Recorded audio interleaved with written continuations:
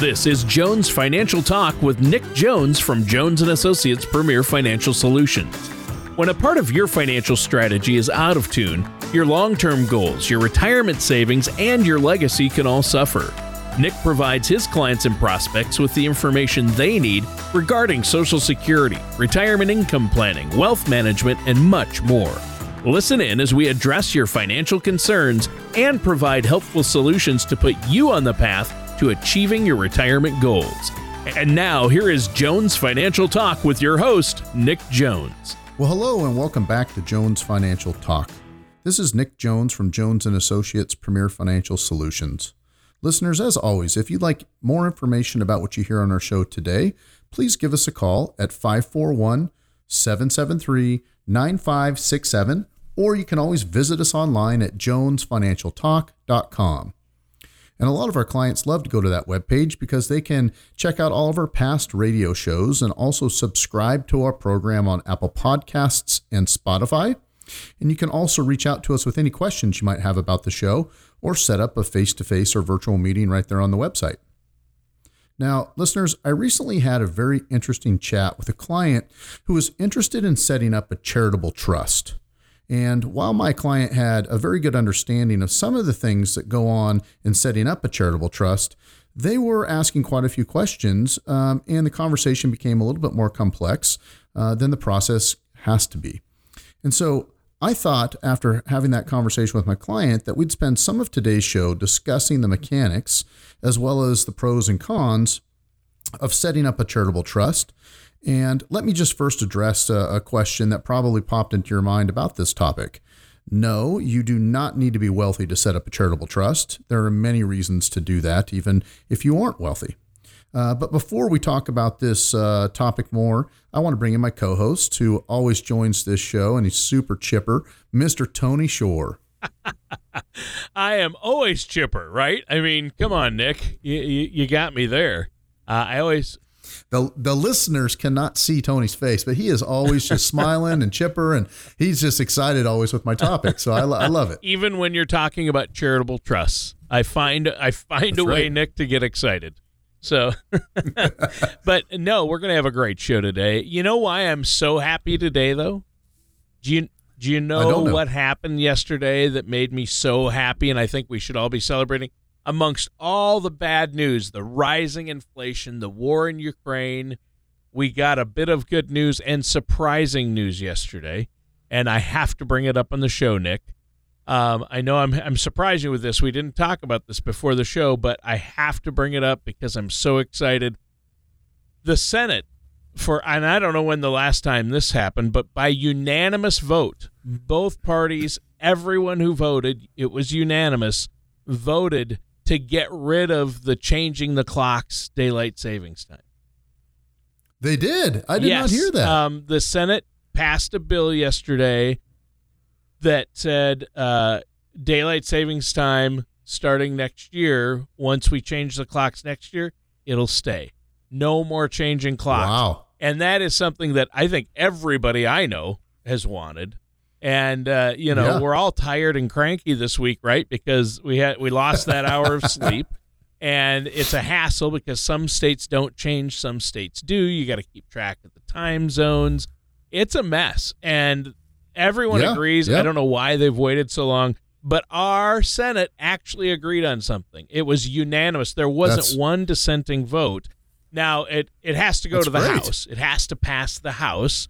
But people are confident that it will, and then the president has to sign it into law. But I believe that it will pass the House and will be signed into law.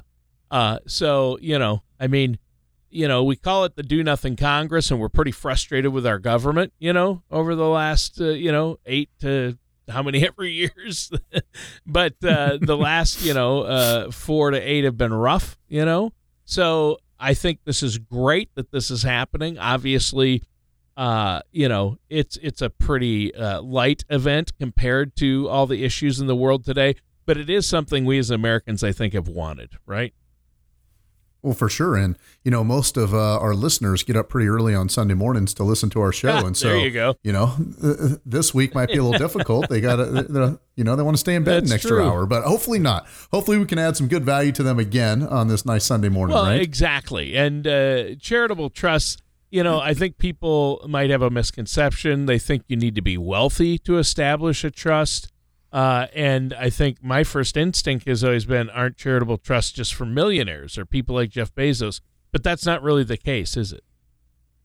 It is not the case, not at all. And, the first question that you really need to ask yourself is, should you set up a charitable trust and why? And so, one thing that we definitely need to talk about here is, in order to even consider this, you really need to have a good attorney on your side that can help write the trust. And so our conversation today is obviously for informational purposes only.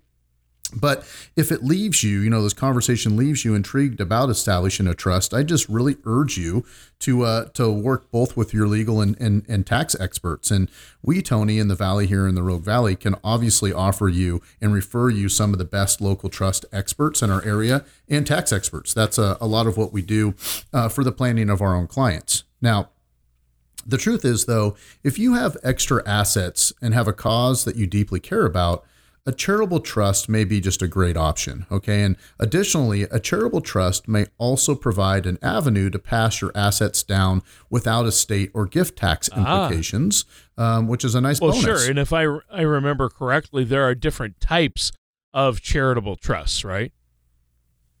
There definitely are. So a charitable trust can be designed in numerous ways with various tax implications.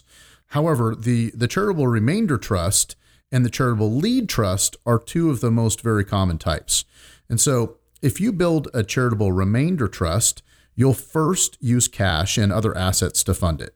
And from there, the trust pays out a stream of income to your family or beneficiaries during either their lifetime or a predetermined established window of time. And then when they die or the window closes, the assets then remain and go to the charity. Okay. Well, yeah. And so, okay, I get how that can work. Now, it seems fairly straightforward. What are the nuances of a charitable lead trust? Right. So with the charitable lead trust, payments from the trust are sent to the charity first, and then the remainder then goes to the beneficiary at the end of the established trust term. And so this kind of trust is often funded as a component of a legacy plan because it may reduce the beneficiary's tax burden today. And so, to put it simply, Tony, the estate receives a charitable deduction and the beneficiary receives what's left. Clearly, choosing between a charitable remainder trust and a charitable lead trust can be difficult, which obviously means that working with an experienced financial services professional to help determine which of those, ideas you should roll with is just very essential. I would think so. And it's just one more reason to work with a financial services professional like yourself, because alongside an estate planning attorney and a tax professional, I know that you have people in your office that help people with that. And it's got to be part of an overall financial plan and part of your retirement plan. So let's talk about some of these. What do you think some of the advantages of a charitable trust are, Nick? Okay, so the first significant advantage is that if you have a cause or an organization that you're passionate about, you know that your assets may make a real difference to them. And so as many of my clients age, they begin to speak more about wanting to leave behind something that really matters, not just for the people that they love, but also the causes that they care about. And so when it comes down to the nuts and bolts of the charitable trust, there are other possible advantages, not the least of which is potentially reducing both your own tax burden and the burden of your beneficiaries as well. Okay. And then finally, if you're worried a sale may lead to high taxes, a charitable trust may be a very good option.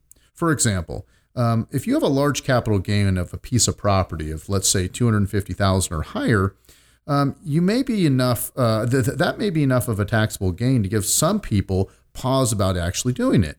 But by designing a trust, you may be able to move that high gain asset into the trust, a strategy that makes sense for you and also becomes the trust an asset. I should say that the trust then becomes an asset's owner. And then once the asset is in the trust, it can potentially be sold without getting smacked with those huge capital gains taxes. Okay.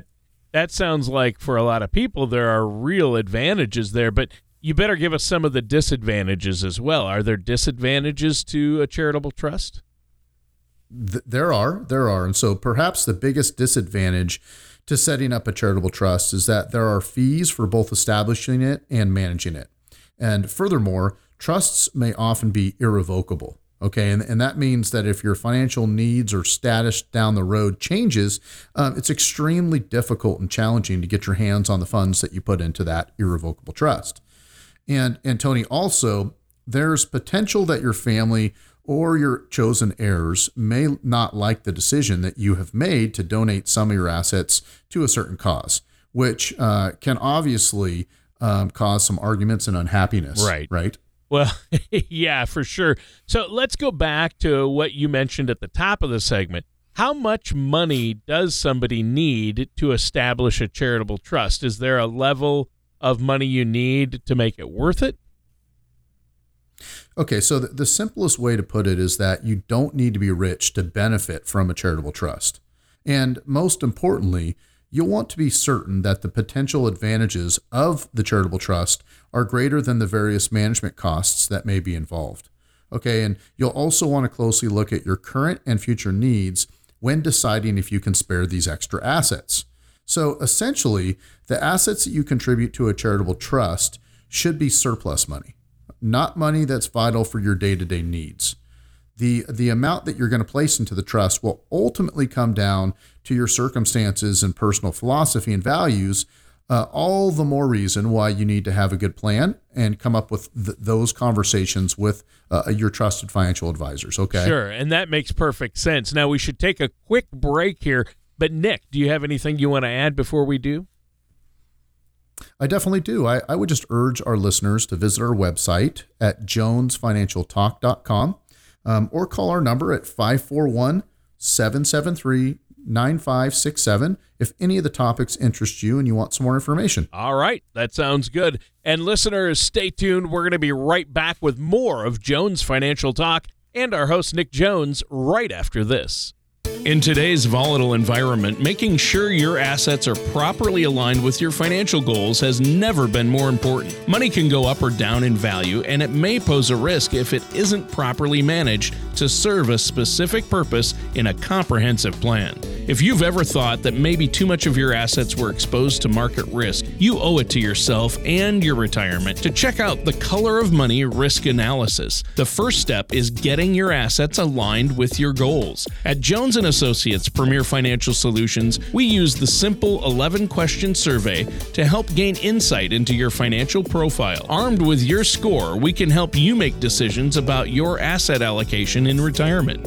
To learn more about this valuable self-assessment, visit us at jonesfinancialtalk.com or call us today at 541-773-9567. Welcome back to Jones Financial Talk. Once again, this is Nick Jones from Jones & Associates. Listeners, as always, if you'd like more information about what you hear on our show today, I'd urge you to give us a call at 541-773-9567 or visit us online at jonesfinancialtalk.com. During today's first segment, listeners, we talked about some of the advantages and drawbacks of setting up a charitable trust. Next, I'd like to focus on a different but not less important topic that a lot of people have talked to me about lately, and that is retirement wealth gaps.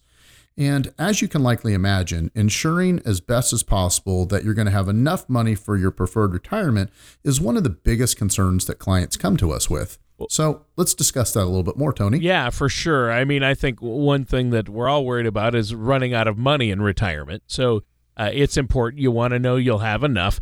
And I think a lot of folks who are in their late 50s and early 60s probably stare up at the ceiling at night wondering if they're going to get the retirement they really want, right? Well, exactly. And, you know, the reason why I think it's important for us to talk about the retirement wealth gap today is because if people really want to consider charitable remainder trust, for instance, they got to make sure that we have enough money set aside for their income goals, right? And it's just something that we need to clearly define and know exactly what we're looking for. And so, here's an excellent analogy, I think, when it comes to thinking about a wealth gap.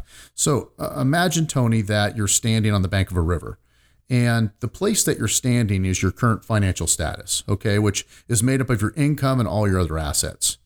And the opposite riverbank is your ideal retirement. And so you probably already know what I'm going to say, but the water floating between the two banks, that's the gap that you need to prepare for, that obviously retirement wealth gap. Yep. We should have shirts made, Bridge the Gap. Nick with Jones Financial, right? I love it. Bridge the Gap. So I want to get in on the analogy game here. When it comes to getting from your current riverbank to the one in the distance, the financial services professional, Nick Jones in this case, is the trusty rowboat that may be able to help you navigate that water, or the person that will help build a bridge to get you across, right? Nicely done, Mr. Shore. Yep. Yes, that would be perfect for the analogy.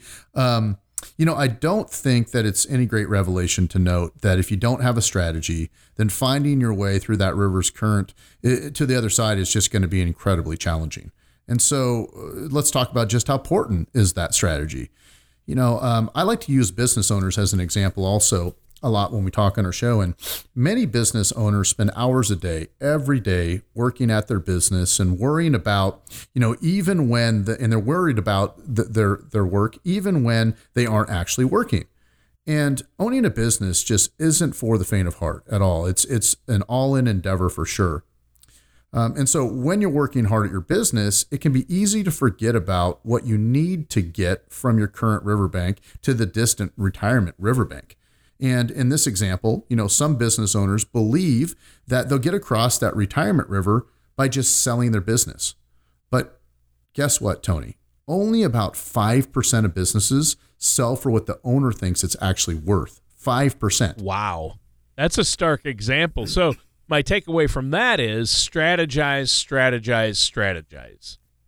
And then strategize some more because, next, to know how wide your wealth gap is going to be, you have to know where you currently are, right? Sure. And you need to be able to measure your wealth gap, and you must do a full rundown of all your current income producing assets minus your business and home. This is very important when we talk about retirement planning and wealth gaps with business owners. Okay. So why should a person's home and business not be included? So the main reason for that, Tony, is, it's best not to think of your home as an asset for the topic that we're discussing because it doesn't produce income for you today.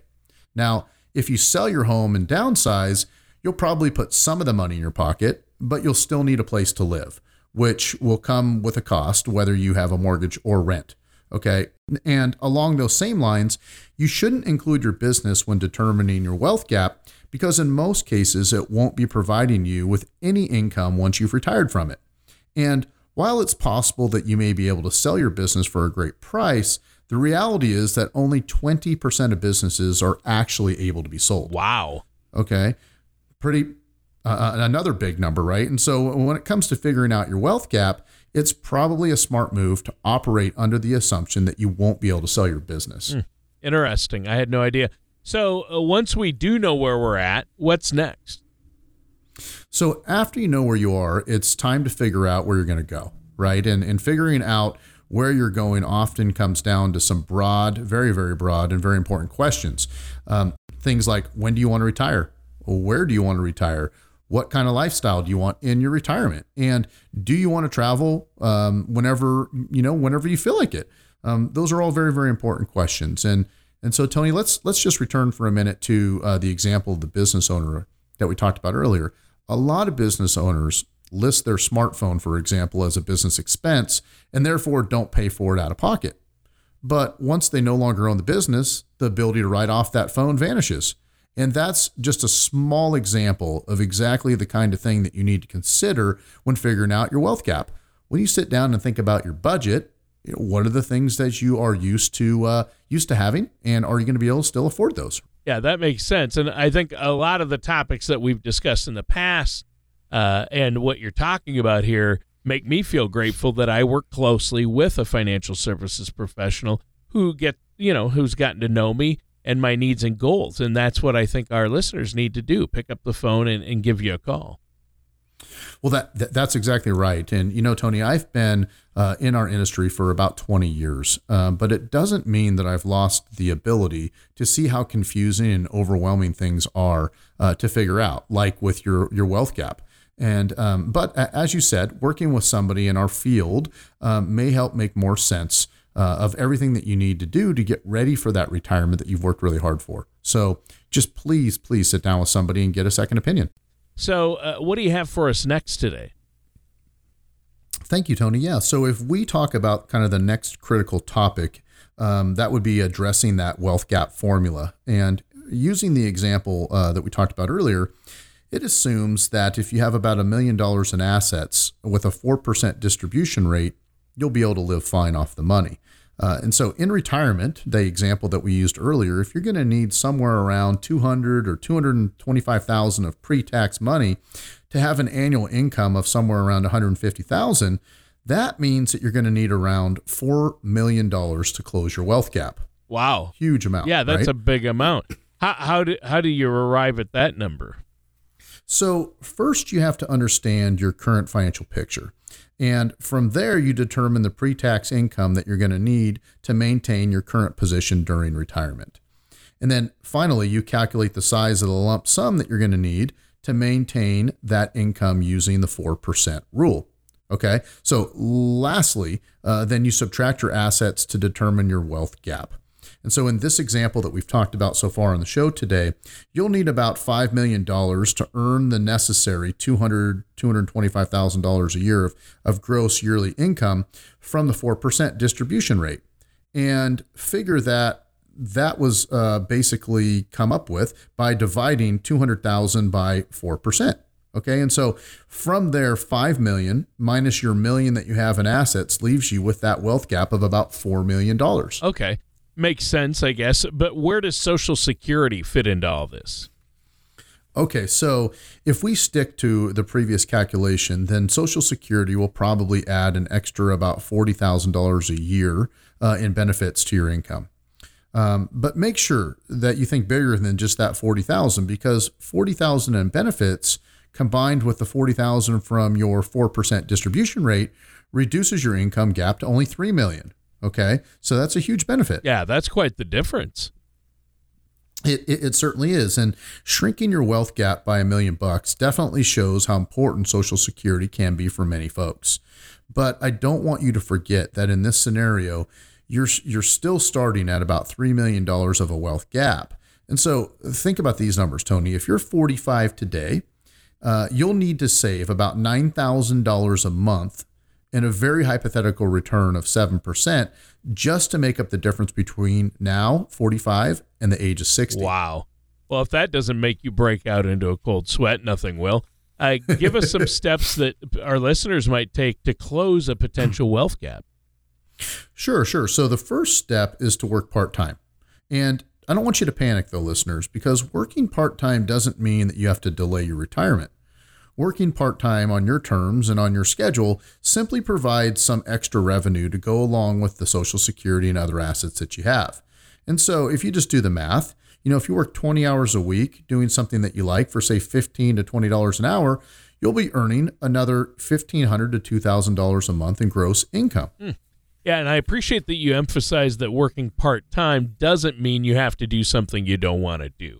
I think there are a lot of opportunities out there, especially now, to earn extra money doing something that's flexible and that you would enjoy.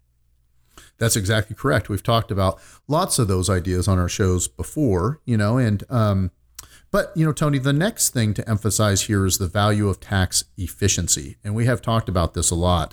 Uncle Sam taxes different types of savings in very different ways. And understanding those differences can go a long way in helping you secure more income in retirement. For example, if you had, a Roth IRA or a Roth 401k for at least 5 years and are 59 and a half, you may be able to take withdrawals from those accounts tax-free.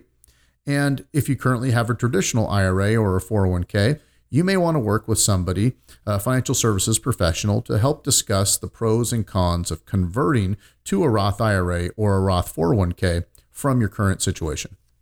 Right. And am I right that a health savings account may also play a role in providing some retirement income?